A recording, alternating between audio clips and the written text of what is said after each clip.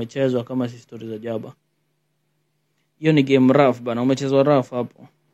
Okay, kuna mtu anasema this woman came by our gate someday asking for a cleaning job. She was with a small kid and since I didn't have any at that time, nikachukua details and later on weekends I called her to come do my cleaning. She could clean my clothes, house, utensils, basically everything, na akimaliza anapika, eat with her kid and leave. Several days down and she tells me, na ujue niko na mimba yako. I laugh it off as a joke until one day she appears at the gate pregnant and with the other kid. Drama ensues when I realize she's been serious. Now a son has been born and I'm told it looks like me. Should that be possible? It means this woman in the cleaning process found some used condoms and impregnated herself. This is the only way cause I've never had this woman. I'm 29, I've been careful all my life with no kid out there, but this woman has robbed me. The kind of resentment I feel is one that I can do horrible things to this devil. I don't know what to do. What the fuck? Bro.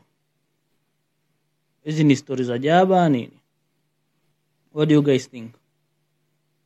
Ni mnaonaje? Kama ni stories za Jaba, well and good. At least it was worth reading, au sio?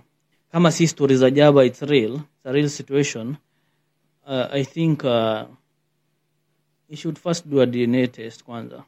Unajua hakuna kitu nzuri kama certainty, unaona? You first be sure that toi ni wako, unaona? Best case scenario si wako. Worst case scenario akwe ni wako. So from there I think you can get to know the steps to take. But ukishafanya DNA upate worst case scenario, sasa from there you can get to know how to handle it. Lakini hapo umechezwa kama si story za Jaba. Hiyo ni game rough bana, umechezwa rough hapo. That's why you gents should be careful out there. The people invite in your places and all that, you should be careful, very careful there. Kwa sababu watu wengine ukuja with hidden agendas. Unaona mtu akikuja tu kwako, you think amekuja because they want okay, maybe ni job and all that, but watu wengine they have evil minds and evil plans bana.